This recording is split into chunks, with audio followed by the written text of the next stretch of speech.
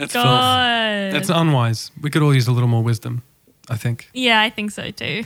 Do you guys remember that adage? It's like one of those, everyone's got two wolves. Oh yeah, It's there's that actually awesome cliche. that I'm not fucking lying. Bathroom in level 5, women's bathroom. Someone's printed out that adage and stuck it to the mirror. Wow. Yeah, see, but for me, I feel like... Do you not know the adage? You got two wolves All inside right, so you got two wolves inside of you, and they're battling for dominance. Good and evil. Good and evil, and the one that survives is the one I feed. You know what I mean? It's like it's a cliche, and it's kind of a positivity thing. Sorry, the one I feed, because of the verb feed, it just came off as evil to me just then. I feed the good one, but I myself am evil. Yeah, but I mean, you can also feed the evil one. But I feel like I've kind of, I definitely don't have any wolves in me. I think for me, it's more a combination of like 2 14-year-old boys. My God, the worst. The one that wins is the one that I give the Xbox controller to. Beautiful. But the thing I love is, it. Modernize those proverbs. Again, I've gamed it again because I don't have to pick a winner because of couch co-op. So you just buy a second controller. Yeah, you're right. Absolutely. And everybody wins. Everybody has a go. And so, because my brain is filled with 2 teenage boys whose collective age doesn't add up to mine, I feel juvenile enough to introduce today's topic as cock.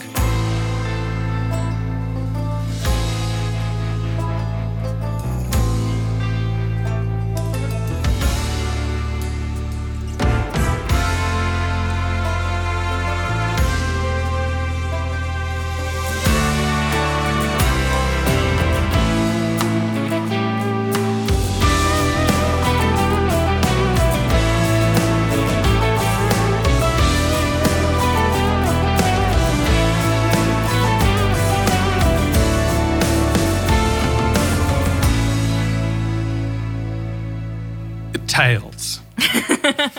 I did it. You did Yay, it. everyone saw it coming a mile off and I did it. Today's episode is about cocktails. Hello, everybody. My name is Jim. I'm here with the Sams. Welcome to the Music and Everything podcast. Today, we're going to have a fun one because we are all... Ooh, cheers, everybody. Cheers. One, clink. And have a little rattle of ice here. We are starting today's episode with a cocktail. It only seems appropriate. So I've made everybody here at the table some old fashions. And if you've listened to the episodes before, you'll know why. It's one of my lovely comfort foods that I lean into probably too regularly. So cheers, everybody. Cheers. Bottoms up. Yummy. So I want to talk about cocktails in some detail with you two today. Sounds great. Because I feel like it's one of those subjects that people know kind of surface level about, or they know what their favorite cocktail is, or maybe they've, been on a bender one too many times and had a Long Island iced tea, which is always a mistake. Not as big a mistake as the second Long Island iced tea, obviously. But I feel like it's something that has a lot of history and a lot of stuff and research that's gone into it. So who's in charge? I would be in charge. In charge, chief investigator. Yeah. In the hat. Sam Gray. Just to be clear, it's the Sam Gray. It's Sam who's in Sam. charge. You should all know that Samantha is wearing the cap backwards. Oh, it's so sick. And I have a skateboard. No, I don't. I wish you had a skateboard. Then you'd be officially cool. So cool. You have sleeve tattoos. And I'm getting more. Yeah, do it. Yeah, I do am. it while I drunk. literally have a tattoo consultation. That's the thing. If you have many bevies, tattoo artists love that. They don't hate it at all. It's a legal requirement to be pissed. Yeah, you have to be, yeah. On old fashions, actually. Exactly. Especially the places like... That's why you have to sign the paper that says that. Don't listen to us. Listen to Sam. So an old fashioned is actually a really great way of starting this episode because old fashions have been renowned as being like the original cocktail. The OG. The OG. Well, OF, but don't, OG. Don't. No jokes. Okay. Only serious content. Only serious content. But I think what's really interesting about the history of cocktails kind of more broadly is that every single time you watch YouTube videos, listen to TED Talks, listen to podcasts, everyone is like, okay, if we're going to talk about the history of cocktails, we have to start with the old-fashioned. And I think that's really fascinating because one of the things that you said you like about this beverage is how simple it is. It is simple. There's like 4 ingredients. What are the ingredients in water. old-fashioned? Just whiskey, usually American whiskey, sugar, bitters, and water. So, Samuel, what is the definition of a cocktail from what you've gathered? Well, like people give like a general definition of a cocktail, and it pretty much sounds like that minus the specification of the bourbon. So a cocktail can contain a spirit, ice, and a sweet thing and a bitter thing. That's kind of like your that's like a definition of all cocktails. It can be any combination of those two things, except of course, like pretty much all of them are going to be a spirit and ice. The origins being someone, I'm so bored with this. What do I have lying around? This. Yeah. There you go. Yeah, and I think that the interesting thing about the old-fashioned is it basically is the definition of cocktail, and it's one of the oldest cocktails because I think cocktails have this sort of like connection with both an old-timey and a modern thing. So people think that like the sort of, prohibition-themed bars, cocktail bars that you see all across the place, or your speakeasies and stuff. People think that cocktails are a really modern thing, especially because like there's the whole thing with the old fashioned was asked for in like the 1910s or something like that. But really, the first old fashioned was like 1806. Well, it was a throwback to a throwback. It was a throwback to a throwback to a throwback. Like it's one of the most. It's like mixing beverages and mixing ingredients together to make a beverage is an old custom. So it's a really interesting thing to have this sort of like both modern and yeah, it's almost like feel. The living heritage of booze. Yeah, exactly. Isn't that nice? Exactly. At the same time, I started to wonder, one of the questions I had going into this is that, when you hear about like how cocktails developed or how they are now, like it feels like such an American story. I was sort of wondering, like as an Australian, sort of going like, is this one of those times when there's a very popular American story, but it kind of happened in different ways all over the world?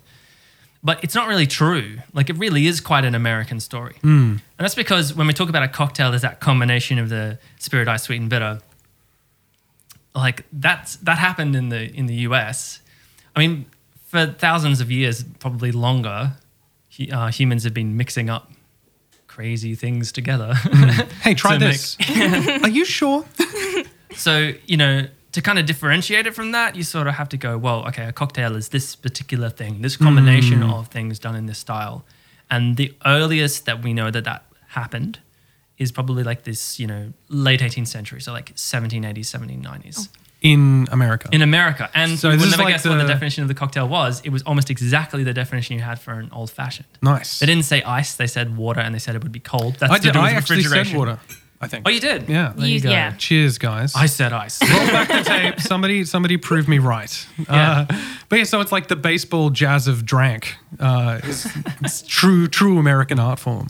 Yeah, and I think what's really fascinating is when you read about the history of the old fashioned, it always comes back to and cocktails by extension, because there was a contender between an old fashioned and a beverage called a Sazerac, which I don't actually know what's in a Sazerac, but it's a very very similar construction to an old fashioned. I think it's got a liqueur in it rather than sugar, but it always constantly seems to come back to kind of prohibition, making shit alcohol taste nice. Add some shine to your moonshine. Yeah, exactly. And so I think that's really interesting, because when you look at points of when cocktails, the ebb and flow of cocktails as a beverage as well, it seems to coincide with, so you've got like the, obviously cocktails have been around for a very long time, but then you have like the prohibition, speakeasy, burgeoning of cocktail making, and that sort of has a connection with trying to make moonshine taste good. But it was also...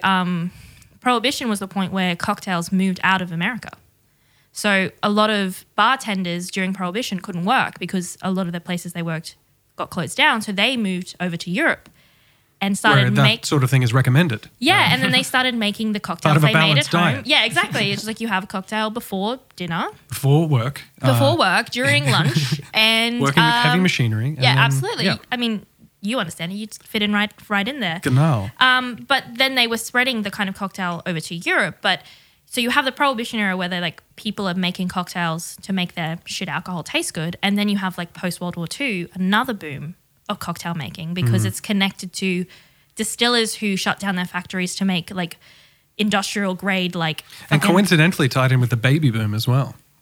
So there's some libations happening here. Well, yes. Drink responsibly, Yes, everybody. our grandparents were fucking, yes. Yeah, gross. But like, so they were making like industrial grade like alcohol for war hygiene purposes, and then the war ended. They turned their stills back on to make like human drinkable beverages, but they had to use some of this leftover stuff, so they started mixing like industrial grade like ethanol with some of their still stuff to get product out, and so the alcohol that was coming out of the like post-war period was pretty shit, and so then cocktails kind of got a resurgence. Interesting. Because people wanted to sort of make it taste nice. It's a great example of that is actually the martini. because its key ingredients are so simple. It's the vermouth and the gin, or later the vodka, and a citrus and ice. And one of the things you do when you make it is you're stirring it really sort of delicately to not chip the ice, to cool it and dilute it a bit. Then you taste it on your hand, and you sort of, what you're looking for is like the taste of the alcohol sort of not being so sharp, not really being there. And wow, it's like that got me thinking about how much cocktails like that are about masking the taste of nasty booze or cheap booze with flavor. I was going to make that comment about the old fashioned as well, because the thing is, I'm not a bourbon drinker. I'm just not that guy, man. I worked in hospitality at the age of 18, and I cleaned up enough Jim Beam and Coke flavored puke to last a lifetime and to leave a scar. So I don't play those games. But the thing about the old fashioned is that the balance of the ingredients, it's like you take 4 simple ingredients and apply them together in a way that makes it taste like none of those things. And I fucking love the chemistry of that. Yeah. I also love that because it's I think of cocktail making as very similar to cooking, because it is about that. It's like we talk about the aglio e olio, and the fact that you've got all of these constituent ingredients, the olive oil, the garlic, the lemon, the parsley, the pasta. It's all basics. It's all simple stuff. But when you actually eat it, you don't taste each individual thing. It's combined to be this delicious food. And if you approach cocktails in that way of it's combining in such a way to create a product that is distinct, there's almost a chemical change. Yeah, I'm not drinking bourbon here. I'm drinking an old fashioned. Exactly, it's a totally different entity. The slow mixing or the shaking, and there are rules around mixing and shaking, whether to stir. There are laws about this. There are laws. I have them. I have them in front of me. There are rules, guys, and we have to follow them, except when we don't. We're going to lay down the law today. Yeah, we are. We're going to learn. Only stirring martinies. Except actually shaking is fine, as it turns out. Everything's fine. Nothing matters. It's all the thing where James Bond is shaken, not stirred, and it's this iconic line. And I always think about that bit in The West Wing where Bartlett's sort of raving, and it's very, very funny. And he's sort of saying one of Aaron Sorkin's cocaine lines. And saying that you're meant to stir it with a special spoon so that the ice doesn't chip and dilute it too much. So when he's shaking it, he's really just watering it down. James Bond is ordering a watered down martini and being snooty about it. And it's a really funny line, but it's kind of looking into it. It was apparently a shaken martini is actually kind of fine. And the key difference literally is that nothing matters. Well, it dilutes it a little bit more, but the main difference is that it's visually cloudy. Right. So unacceptable. Unacceptable, right? So everything must be clean. But it's also colder. So if you after just a cheeky martini or something, it's, or maybe it's James Bond runs hot. He runs hot. He needs a nice cooling down. But I think so when I started looking into cocktails, one of the first things I went to was YouTube, because it's a amazing resource for this sort of thing, because seeing somebody make cocktails is one of the best ways to learn how to make totally. cocktails. You get to have because I did the same thing, not for this episode at all, but just because I wanted to learn some, because we're locked in our houses most of the time now, so it's time for a new homely interest involving alcohol. Yeah. Rather than just drinking neat spirits, let's make them taste good. Yes. Get off the couch, you. But it's I like it because it's a ritual as well. It has a process that you have to follow, and in fact, there are so many cocktails out there. Obviously, we know that we could probably name a couple of cocktails off the top of our head, like a categories game if we wanted to. An old fashioned is a classic, martinis, Cosmos, all of those things. But what's really interesting is there's actually families of cocktails. There's a whole bunch of broad sort of categories of how you make it in a base way that can transform into tens and heaps. So the variations come from within family groups. Within family groups. Okay. And so you've it's got the law, LORE. Oh, yeah, kind of, exactly. Yeah, but also I think it provides Thanks, a really neat principle of how to start making a cocktail. So a margarita is probably one of the classic cocktails, as we would say. That is actually a part of the Daisy family. And who named these? I must know. I have no idea. Because that doesn't seem appropriate to me. Well, I mean, it doesn't, but I think it does a little bit, because what it's only going to get worse from here. Is honestly, yes. Daisy's the top of the list. Okay. Daisies, they're a spirit, liqueur, usually orange, and lemon or lime juice. No, I can see that. Yeah, now that I'm not making a split-second judgment. In order to make a daisy, you have to shake it with ice in a shaker, and then you serve it straight up on the rocks or frozen. And there's all these fun terms when you're learning how to make cocktails: straight up, no ice, on the rocks, like we have an old fashioned with a bit of ice in there. Over crushed ice is usually what happens when you get a colada is usually with crushed ice, and that's another family. We know the pina colada; it's part of that family. Oh, but right. you can take that. So you got spirit, liqueur, lemon, or lime juice. So Wait, colada is a suffix? Like pina colada? yes. I had no idea about that. Congratulations. We're learning. Today's lesson brought to you by Samuel Gray. But I like that because you go, okay, so a margarita, tequila, Cointreau, lime juice. But you could go gin, grenadine, lemon juice. What's interesting, learning that and understanding that now, makes me feel a little bit less, like honestly, less intimidated about trying to make new cocktails. Because again, like knowing that there is essentially no wrong way to do it as long as you're within this particular family group. So it's just like if you want to make a variation on something like that, you're just substituting one or more ingredients. And you it's could just get it that horrifically proportion. wrong. Yeah. But it's like at least you're able to try it without going like, oh, there's only a discipline, a law, or one way I can do this. Yeah, and I think that the best way of thinking about that is so like the daiquiri family group. And as I'm not sure if have either of you had daiquiris before? Yes. Oh my God, slushy or crushed ice? Own up. I don't remember.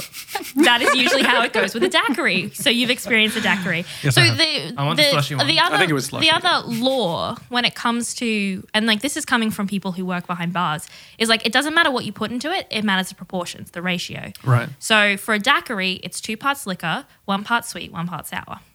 Okay, right. So it's 2 to 1 to 1. Doesn't matter what each of those things Whatever they are, yeah. You shake it in a Within reason. Chartreuse. some mixologists would disagree with you. They would say do whatever you want. Wow. Yeah, Radical mixology. The Jacob Colliers Yeah, I was about to say that. of the cocktail universe. Avant-garde jazz of cocktails. But I think the key thing, so that's a really good way of learning how to make cocktails. So 2, 1, 1, and you can just substitute whatever you want. And then there was another one that seemed, another sort of rule or law that seemed to come through from the research, which was which was like whether to shake or stir. So shaken or stirred. So if you're like an old fashioned, it's built on, it's just liquor and bitters, which is also a liquor, sugar and ice. So because it's built purely with liquor, you stir it. Yeah, because it's a boozy cocktail. Because it's a boozy cocktail. If you've added an acid, like a lemon juice, lime juice, grapefruit, whatever, you Pineapple shake juice. it. Yeah. Because the acid component means that it blends in better. So Interesting. whereas if you're building just liquor, you don't want to chip the ice, you don't want to water it down too quickly. So this is where like the chemistry element comes in. Yes. So like someone's been doing some thinking. Yes. You know what I mean? But I think that these two principles of like shake or stir, just know which one is which. Those 2 to 1 to 1. Based on the addition of an acid. Based on the essentially. addition of an acid, essentially, or a soda. Okay. So if you're gonna do if it's like a highball, which is or a cooler, anything that has like a carbonate base that you add in afterwards, you mix all the alcohol bits So I was just together. the soda's not coming into the shaker at any point. No, but for some, you know what's really interesting is like for some of them they will add a little soda in to shake it up to extra carbonate it. Right. Actually, the I frothy actually ones. use a dash of soda water Yes. in making these. Not much, just enough to help to break down the sugar cube at the beginning of the process. That's it. So it's not exactly like this is a carbonated drink. It's just that it has enough to kind of break down the sugar a bit more. But yeah, I think once you know these two principles, shake or stir, 2 to 1 to 1, or whatever the base cocktail you enjoy. Because I also think like if you're not a daiquiri fan, you don't like those proportions, find a proportion that you like, work with it. Oh, God, I see. The thing is, I'm loving this already. And I'm genuinely grateful because I'm like, oh, I can do more things. Yeah. Already, yeah. Only And a few minutes in. I think it's really, really exciting. One of my favorite things that I learned about actually was the craziest ones, which is like the fizz, the flip, and the sour, all of which sound like really fun things, right? A fizz is basically spirit, citrus, sugar mixer. Right. So also anything that's just liquor and mixer is a highball. Okay. That's what it's called. That's the family. So it's just like gin and tonic, jammy and ginger ale. They're all highballs. So cocktails maybe, but they have a family. So they're in a distinct category. When we're talking about cocktails, we're not talking about highballs. There's a different thing. Totally different thing. Totally It's like, different yeah, thing. G&T. Rum and Coke. Yeah. Yeah. So a fizz, so it's called a fizz because you have carbonated soda in it. But there's also, and you like shake it and you serve it in a tall chill glass, in a highball glass, which is we'll talk about the glasses in a second. Yeah, I actually would like to talk about we'll talk about the glasses in a second. But they also have all these things. So if you add egg white to it, it's a silver fizz. If you add egg yolk to it, it's a golden fizz. If you add cream, it's a cream fizz. I wouldn't be calling anything a golden fizz. Neither would I, but that's what they're called. That's what you get if you go behind the bar. Goodness me. And you know what's really fun? So there's actually... I'm not even interested. Yeah, please don't. Please let it go. So, and then a sour, so like, a whiskey sour is a very common one. It's spirit, citrus juice, sugar, sweeteners, bitters, and egg white. And you actually are trying you do what is known as a dry shake first without ice in it to get it kind of froth, the egg white to get frothed into it. Right, makes sense. And then you add ice and then you shake it to make almost like a meringue top. There's other terms as well. There's like a ice flip where you put a single thing of ice in there and you shake it up and then you add more ice and it kind of froths things or like blends things in really interesting ways. I'm amazed at the amount of thought that's gone in. I mean, I feel adding an egg white to basically anything that's being served raw seems like an adventure. An adventurous spirit came up with that. Like the same as the first person who drank cow's milk. You know what I mean? Yeah. It's like somebody had to go like, I'll give that a crack. And also, just a PSA, a hot toddy is a misnomer. A toddy is hot. A toddy is hot. A toddy is hot. A toddy is spirit, sugar, and hot water. So it's not a hot toddy, it's just a toddy. Well, I mean, what if you want to enhance the superlative, don't you? I want the toddiest toddy of all. I want such a toddy Todd It makes it that sound there cozy. is no alcohol in it. And the thing is, what if you just called it Todd? That's kind of nice. Maybe if you're not as familiar with Todd, you can't call him by his nickname. He's Toddy to his mate. Hot toddy to his mistress. Hot toddy to his mistress. My goodness. Oh, you mean hot toddy? Yeah, but the other fun thing is what I would say the ultimate cocktail is for a party Okay. is a punch. A punch? A punch. I think that's pretty well understood to be true. It's a... Yeah, but I never thought of it as a cocktail. It's a cocktail. I just see it as a bowl of Yum. nice-smelling regret. And there's... I mean, if it's made... we're not talking about the punch at your high school fucking... like house party. We're talking about an elegant punch. An It's elegant called a punch. Gathos, Sam. Oh my god, I'm sorry. A Gathos. And I Call it what it is. I call myself Christ. an Australian, honestly. I just can't wait till we cover Australian slang because it's just going to It's be a fucked It's day. going to be messy. There's a rhyme to make punch, There's a rhyme to make punch? which comes from the late 19th century. Is it deeply offensive? It isn't deeply offensive, Thank which God. is good. Good. It's 1 of Really- sour, 2 of sweet, 3 of strong, 4 of weak. I don't like weak with sweet. I just don't. There's something about Yeah, the it's K versus the T that's It doesn't work, but tell them they're wrong. so it's 1 part lime, 2 part sweetener, 3 part rum, 4 part water. Can you say it in a witch's voice, please? Never. 4-part water. Where does water But come no, from? so in this is the old school version. So nowadays it would be 4 parts of like fruit juice.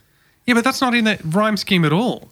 It's like 30 days. No. September, So April, June. that's the interpretation of the rhyming scheme. Right. So this was, I take it, written in a different language and then translated. I think so. Yeah. But the interesting Oh, thing. it rhymes. Look at it. It says, oh. Oh no. Dear, oh dear. But I think what's really interesting is like I did a little bit more research into punch because I was like, punch. Why is it called a punch? Because it's not like maybe it's like because it punches you in the face when you drink it.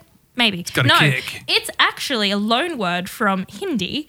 So, because a punch comes from the Indian subcontinent, it's a loan word which means 5 because it usually is comprised of 5 ingredients: alcohol, sugar, juice, water, and spice. That's so sick because it sounds like a really cool piece of slang. Yeah. Like, someone with a cap backwards asking for a 5. yeah, it's like punch. Throw me a 5. So it's a me a glass of five.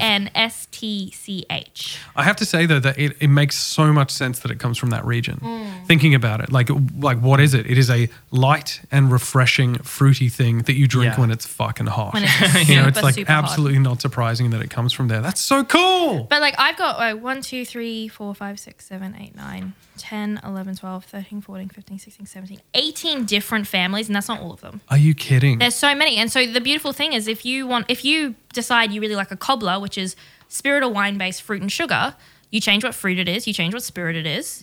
You have a fun time and you can really tailor all of these things to your personal palate. So I know people who don't like gin, just switch that liquor out with something else that you like. They did with vodka and the martini. That's Yeah. right. This is patently disgusting. No, it was the other way around, actually. Really? Yeah, so gin martinis were dominant first. And there's a reason for that that's specific to the the Prohibition. Yeah. The prohibition the that other- led to some serious depression, which led to drinking. It's a vicious cycle, Sam. They were almost at the same time. Almost. Roughly. Yeah. So they actually only started being dominantly vodka martinis from, kind of late mid-century onwards. Yeah, but that's what I'm saying. They swapped it out. They were like, this is fucked. I'm going. Because gin is not a palatable beverage for a lot of people. Yeah, well, it was relatively palatable in the Prohibition, but that's why it became so popular then.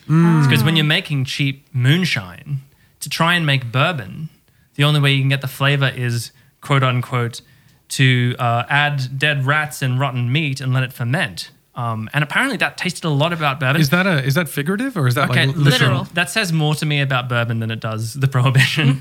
I think that's a literal thing. They used to do that to get the deep flavor of bourbon. How do I express my facial expression for the podcast?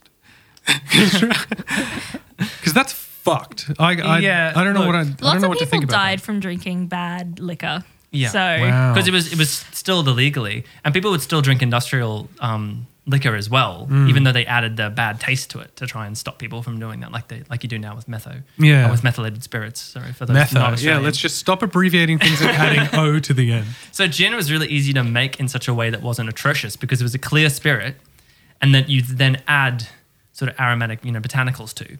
So you could actually make it half decent, and then you cover up in a cocktail like a martini with vermouth. So right, yeah. So Samuel, I have a question for you. What is the etymology of cocktail? Are we having an etymology break? We certainly are. And might I preface this by saying that we definitely don't know what the etymology of cocktail is. Yeah, let's start with that because that was my first question. It's such a shame. But I mean, okay, I have to assume, and here's a little piece of like DIY folk etymology for this. Yeah. Is it's like, a rooster or a cocktail showing off its tail feathers. You know what I mean? It's a bit fancy, right? Yeah, and like there's a American story that's like obviously not true. It's practically like a mythic, of like during the Revolution, like what was it, like a girl steals an American woman stole a chicken or a rooster from like British soldiers and then had them over and made a drink and used the tails of the cock to garnish their drinks kind of like one up them. And then of course the whole country heard about that. And they were like, oh, legend. So that's like the least plausible. Let's work our way up. Yeah. Okay, so the next one up is related to the cock's tail. Indeed. Which is the plural of cocktail. cocktails. It's like a courts martial. We're going out for cock's tail. Goodness gracious me. It's the fact that they used to dock the tail of horses for particular reasons, probably horse care reasons that I'm not across 19th century horse care. Okay. So anyway, it's for another time. And what does docking the horse tail mean? It means cutting. You cut it off. Okay. Yeah. So you cut off the tail, and then the end of the tail stands up. And it stands up much in the way as a cock's tail. How does that relate to drinks, you might ask? Because they taste like shit. They taste like horse shit. It's because those horses were of mixed breeding. They were not thoroughbreds. They were not proper horses. They were mixed and I guess messy. Oh my God. Okay, so this is I'm putting this in the same category as the girl stealing the chicken story. Yeah. Okay. So that one was at least that cock's tail was used to refer to the horse thing. So at least that's got like one line of plausibility. Yeah. The next one is what I like to call the egg cup hypothesis. Okay. What? So, yeah, all right.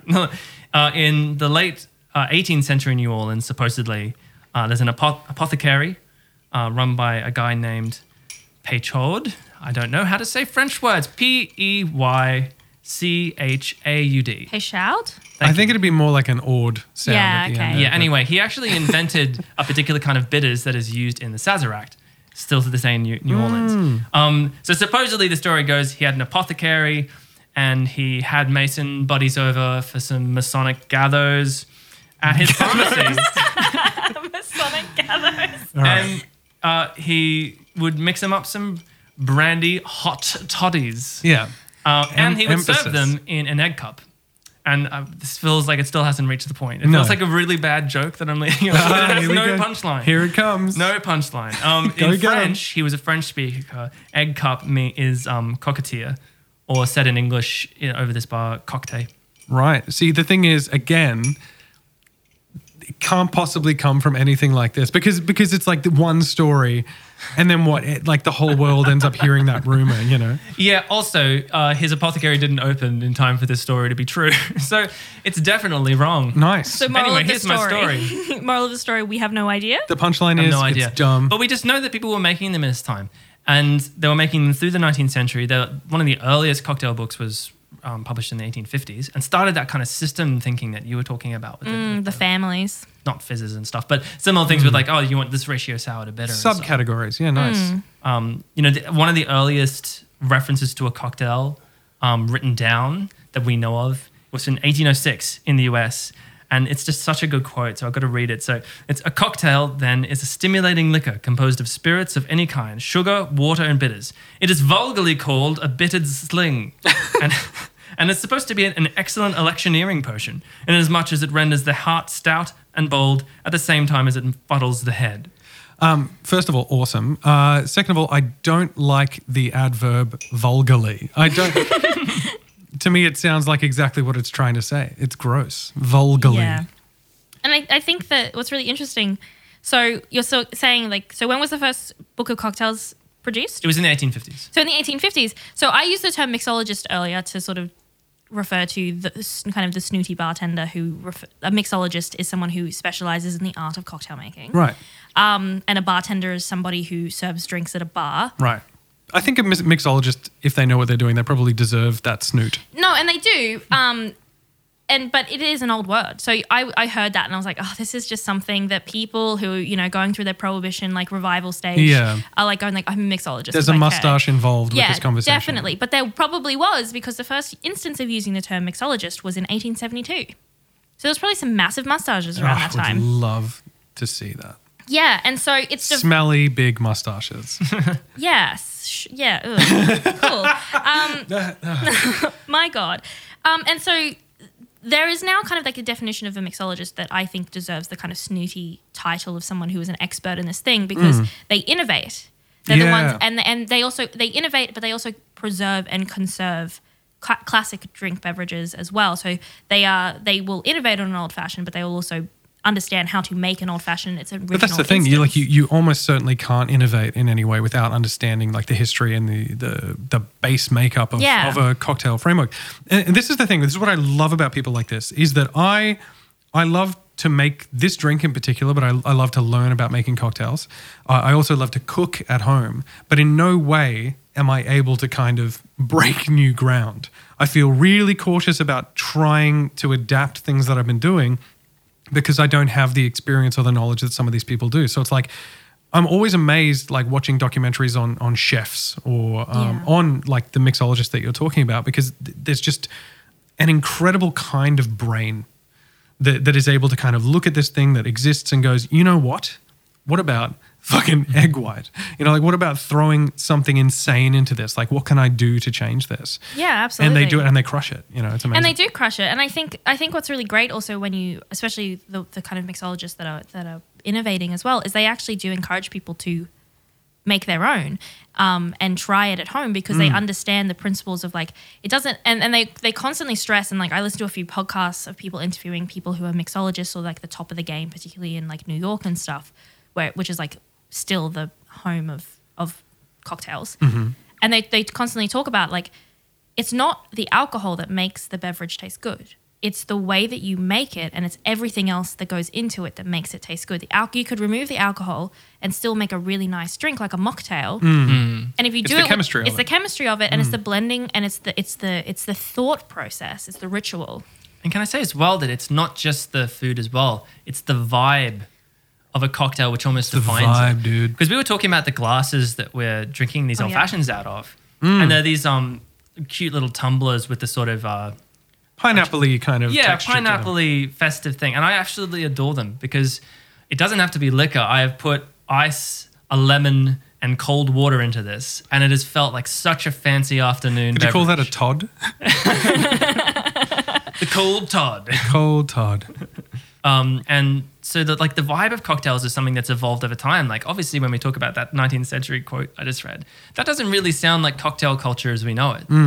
And this sort of fancy and sort of foodie-esque culture of making cocktails that's very classy. There's sort of an irony in the fact that came from the Prohibition, which was not at all that. It was covering up bad spirits. Vulgarly spiriting in the streets. And from that, with the nostalgia towards that, we have this idea of what's cocktails? I'm going to go out for cocktails, i.e. I'm going to go to a speakeasy.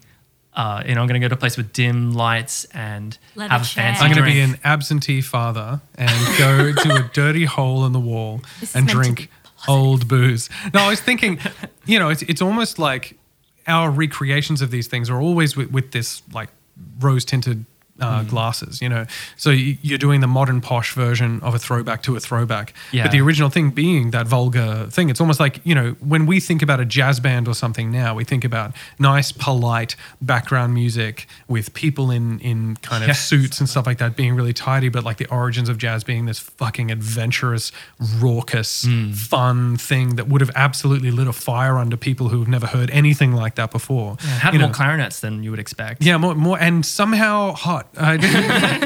They called it the Todd. I'm gonna keep making the Todd joke throughout the entire episode. I remember Todd, really good at the clarinet. But yeah, that same kind of thing. That the origins of this thing, which is again to us, in our contemporary context, really sort of fancy and interesting, started with something adventurous and bold and rough, which is awesome. And this is why I like home cocktails, but I kind of, to be honest, I don't really like a lot of the cocktail culture of bars and stuff. And that's because even though like I'm watching these people and they're so brilliant making these things and it's such an artisan, beautiful thing, there's a certain sort of, I guess, high class kind of exclusivity to it. It's Is always this like your and my kind of socialist tendencies coming into this? That it's just But like they're a little bit. I expensive. mean, and also in different Wealth. times, a little bit. But at different times it would be like, I kind of can't do that. Because they're expensive. And- We're talking $15, $20 for a cocktail For at a single bar. drink, yeah. When And you it's think so about how worth it. simple they are to Yeah, make. I mean, it is worth it if you're getting made by someone who's but like, I've been served an old fashioned at a place that was like actual garbage. It was like drinking straight bitters. It was like, what could possibly have happened to make this easy thing this And bad? it's the same at, like a lot of high food as well, like high culinary stuff. There's sort of a point where it actually stops being appealing to me. And like that might be a bit of my own prejudice, might be a bit of theirs. I don't really know, but but I think the home's like spirit, if we may The say, spirit of a home cocktail cocktail, making. yeah. It's sort of in like home cocktails, with the stuff we've been talking about in the creativity and learning. Mm. And I'm certain that most mixologists would agree with that sentiment as well. Absolutely, because they experiment as much as there's one mixologist that infuses a whole bunch of liquor and like that, and he explained how you do it, and I was like, that sounds super easy. We could absolutely do that. So we're going to try and make a chili tequila. I want to try and make a lapsang souchong gin, Like a tea gin. like a tea gin. Lapsang souchong, is that like a smoky tea? Smoky Yeah, right, tea. okay. And the same with like, we talk about what's it called? Oh, I've forgotten the term for it. The The thingy? sugar syrups. All right, yeah, like simple syrup. Simple syrup, Yeah. that's the term. And like making rosemary simple syrup, lavender simple syrup, all of these things, there's so much experimentation that goes with it. But you don't have to start in that space. You can start with an old fashioned. And you can start with a martini, and you can start with a margarita and just build it up slowly over time and figure out what you like. But then once you've got, your bourbon, like the starter kit that everyone says, which is like gin, bourbon whiskey, Scotch whiskey, tequila, and dark rum, and you've got a concept of how to make syrups, you're off to the races. You just need some lemon and lime juice and you're golden. I think you really touched on something awesome there, which was learn what you like. Because I think that's the adventure for the individual with the cocktail, or at least it has been Make for your own me, adventure. is rather than kind of exploring and trying to innovate with like, how do I take the next step with the old fashioned? It's like making an old fashioned, but learning the way that I enjoy making it. For example, I prefer 1 dash less bitters than most recipes for the cocktail call for. I just prefer just a little bit less of that kind of edge of the bitters in there. And for me, that balance is really smooth. As you can probably taste now, it's smooth. It's on the sweeter side, but it still balances and takes away from the bourbon, some of those bourbon-esque flavors that I'm not a particular fan of. But the adventure of the cocktail has been finding what I like. And I think it's just beautiful to be able to have that experience at home. Try it. Yeah, try Get it. out there. I mean, it's like we made a gin martini the other night, and we made it so there's variations of a dry to wet martini, and that depends on the ratio of gin to vermouth. And we made it sort of somewhere in the middle, and we decided we like our martini slightly wetter than most. And that's fine because I'm Because drinking most people it. smell vermouth and are like, ugh. And I'm just like, I might actually drink that. Do you Am I feel the same insane? way? Can I ask you? You are insane. Can I ask you how you feel about chartreuse and fuel? Unleaded fuel. How do you feel about that? Bad. No, I mean, like, don't say what you think people will think better of you for. Do you enjoy the smell of unleaded fuel? Yes. There is a niceness about There we it. go. Is There it is. not? There it is. I was smelling this mic earlier, don't forget. I absolutely agree. But not on vermouth, I'm afraid. Yeah. Also, just to call myself out, recently learned consciously, knew it unconsciously, recently learned consciously, that a standard drink is the same amount of alcohol in each standard drink, depending on the alcohol. So Yeah. a standard beer with like the volume of beer that's a standard drink has the same amount of alcohol as the standard pour of whiskey. I mean, yeah. Yes, and I know. That's what I was saying. Sounds a lot like Yes. Yes, one Jim. equals one. All right. Okay. Thought this was a safe space. No, That's fine. It's nothing safe about it. I'm going to you're mock you in front of people. I should have known. I should have known better. But I learned this because I got sidetracked, as one does, looking into cocktails, into drinking myths. Okay. And sort of things like you that. mean like drinking light liquor and dark liquor? Yeah. So and like, the you know, violence? what's it? It's like light before, or like whiskey before beer, you're in the clear, beer then whiskey. Beer, that true? beer then grass, you're on your ass. So yeah, and like 1 tequila, 2 tequila, 3 tequila floor is Yeah. like, you know, all of those things. And actually there's a whole bunch of like myths that we have in association with alcohol. And I actually spent the science corner time. I did some research On the science corner. on the science corner. I think before we even dig into the science of it, Yes. I think it's important Yes. to say out loud to everyone that just because it rhymes doesn't mean it's right. Thank you, Jim. thank you. It's very Jim. insightful. A PSA. So you've got, okay, so I'm just going to run through a couple of myths and I want you to tell me if you think that it's true or if it's false. So having food before drinking stops you from getting too drunk. Yeah, definitely. Because it like Definitely. helps, Look at that 'cause coming out swinging. That's- The confidence whiff? is Not with a great. confident tone, but with I'm a confident word. going to say probably yeah. I mean, full stomach. Okay, so you're both wrong. Love that. Fuck How yeah, could we be dude. wrong? Now, so what happens is, so eating food simply slows the absorption. It doesn't actually reduce the amount of alcohol in your system that's going to be absorbed. It just slows it down. So if you drink, you know, a certain amount of alcohol, even on a full stomach, it will eventually get into your bloodstream and you will get drunk. But just not fucked up straight away. Not fucked up straight Well, away. I mean, that's what. Oh, okay. That wasn't the question. Because it's just like, well, that's We just kind of got the same bamboozled. thing. That's the same thing. Okay, the other one. Mixing alcohol makes you more drunk. See, I feel trapped now. I feel like no matter which Honestly, way I go. I want to say. What do you think, Sam?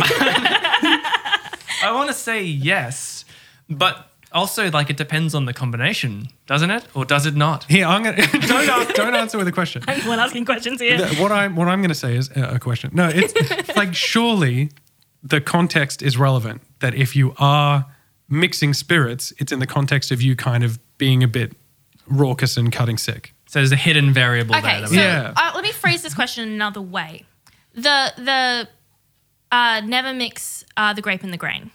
Do you think that that's got something to do? Just because it's alliterative doesn't mean it's true. Doesn't mean it's true. Is it But true, though? Do you think that mixing the grape and the grain, like so mixing wine and whiskey, Or wine and beer. or wine and beer, is that going to make you more drunk versus wine and tequila or wine and something else? No. Do you think that? Okay, because the thing that makes you drunk is the alcohol content, right? Yeah. So the reason why you probably end up getting more drunk when you start with wine and end with whiskey is because whiskey's got higher alcohol content in it.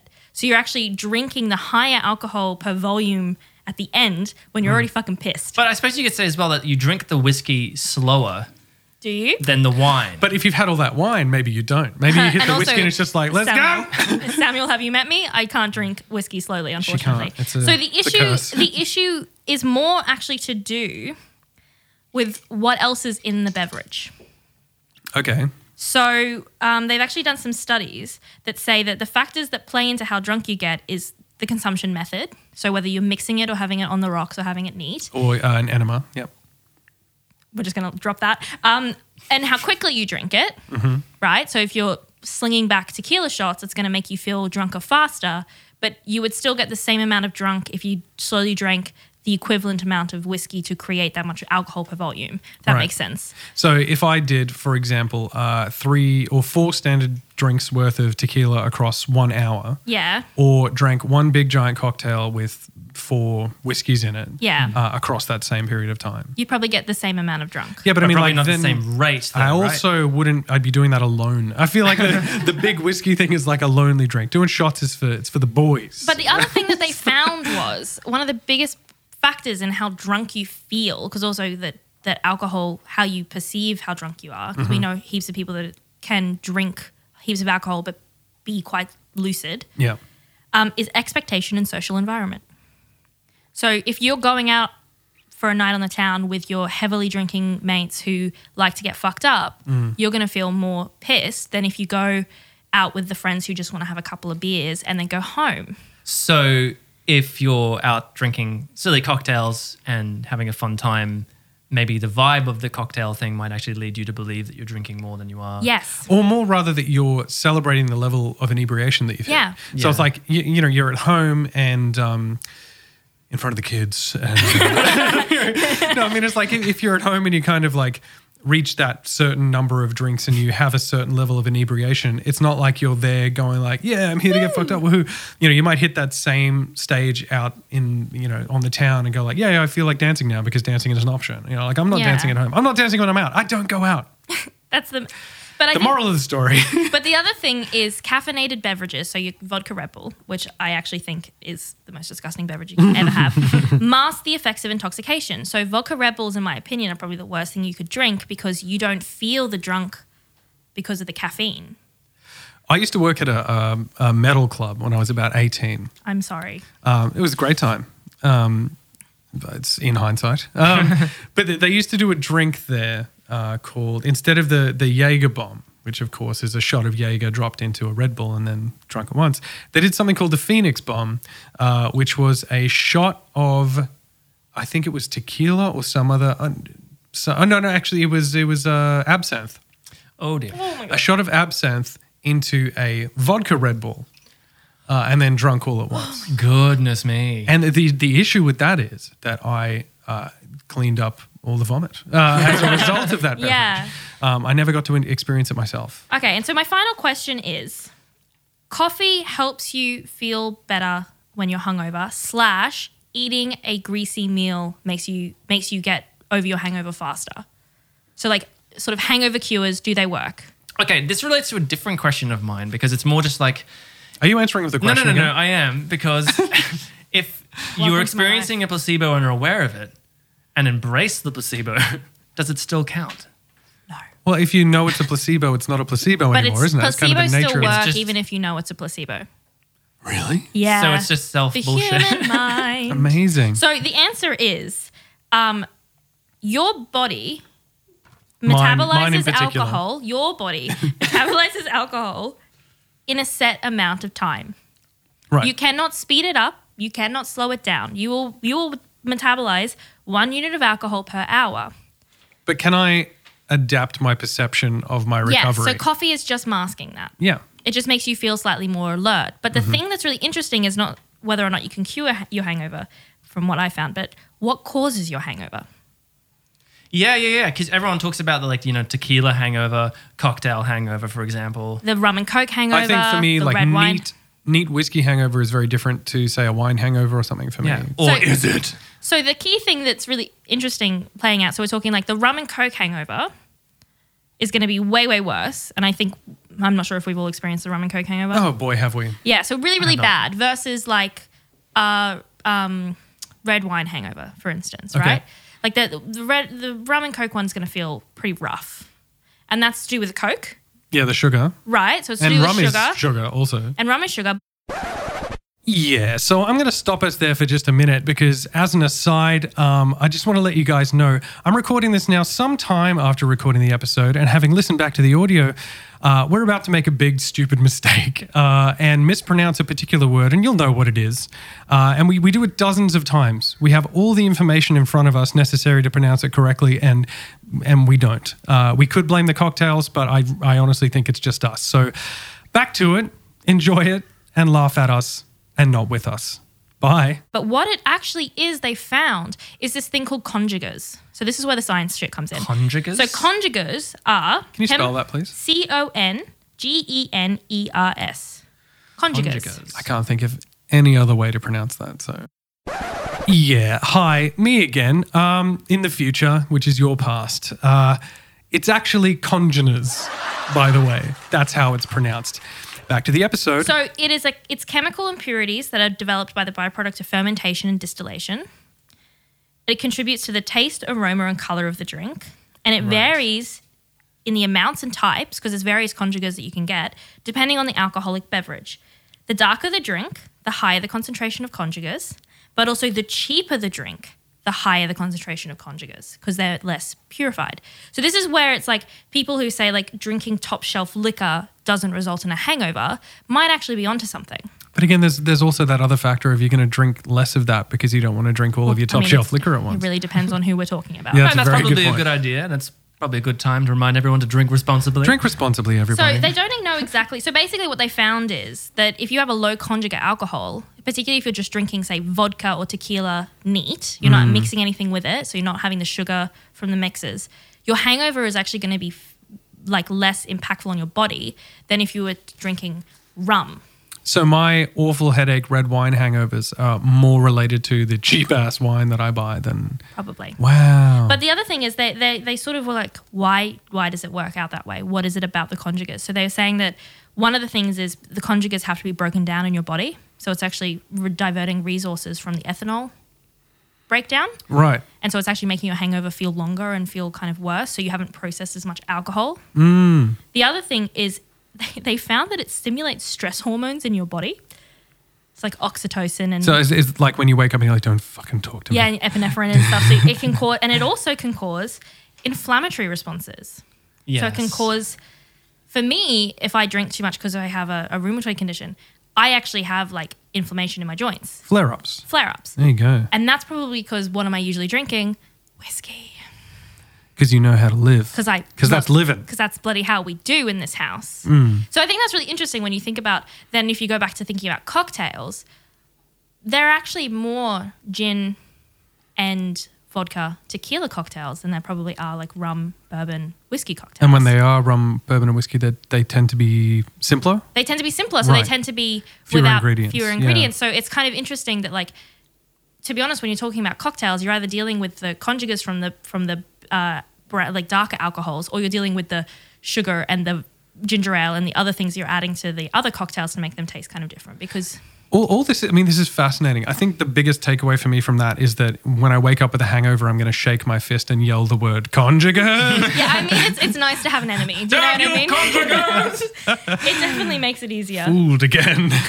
But I just found that so fascinating that like all of those, like the other thing was like drinking a fizzy drink makes you drunker faster.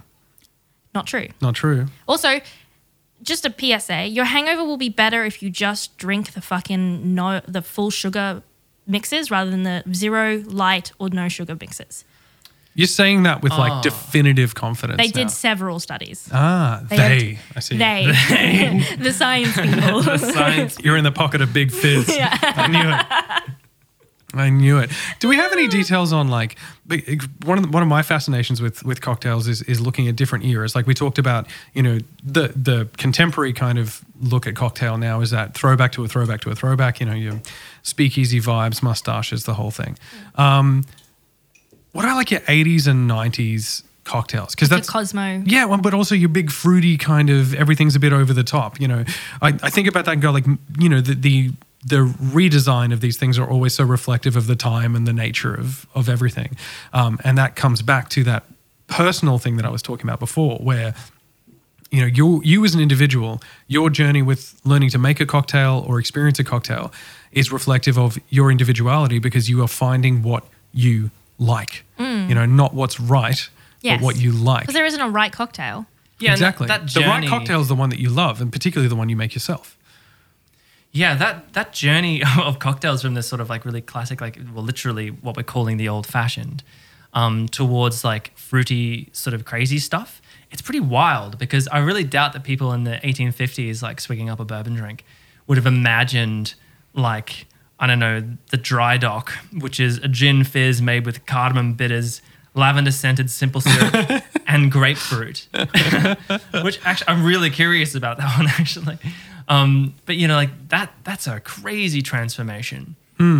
over a relatively short period of time. Yeah, and I think something that might be at play with like those 80s and 90s kind of crazy Fancy boys is a potential like gender shift in who is having cocktails That's as a really well. good point, yeah. And like one cannot underestimate the impact that Sex and the City had on the Cosmo, and the fact that it became like this fruity. And also like we now are dealing with this where it's like people, and I say people, I mean men, don't drink cocktails because it's the girly drink. It's a fruity drink, even though most of the time they're drinking light beer and cocktails have way more alcohol in them and are way stronger. They're just like, but it's pink, so no.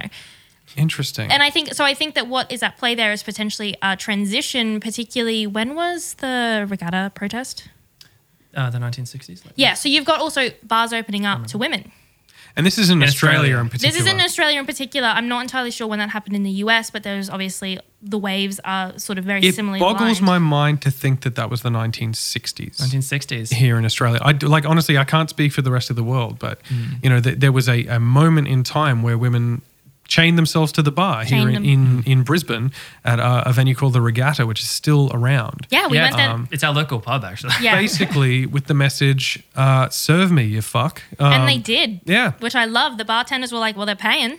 She's there. She's there. not going anywhere. She's not, so they got to have a beer while they were changed to the bar. Yeah. And you know, like even though I don't have much love for this pub, Sam and I still go there because I just get this great joy because we go in there as husband and wife and sit down, a man and a woman, and enjoy a beer together. Yeah. Yeah, because like there were ladies' gardens. So like for context, there were the public bar which we're talking about was for men, and then there were ladies' gardens where they could drink cocktails usually, shandies, other things. They weren't getting beer in those places. They were getting like mixed beverages, and they wanted to just drink with the boys. Like they just wanted to go into the pub and not be relegated to this other space. Again, like growing up in a contemporary space, that like I keep saying that word, but it's just what I mean is now.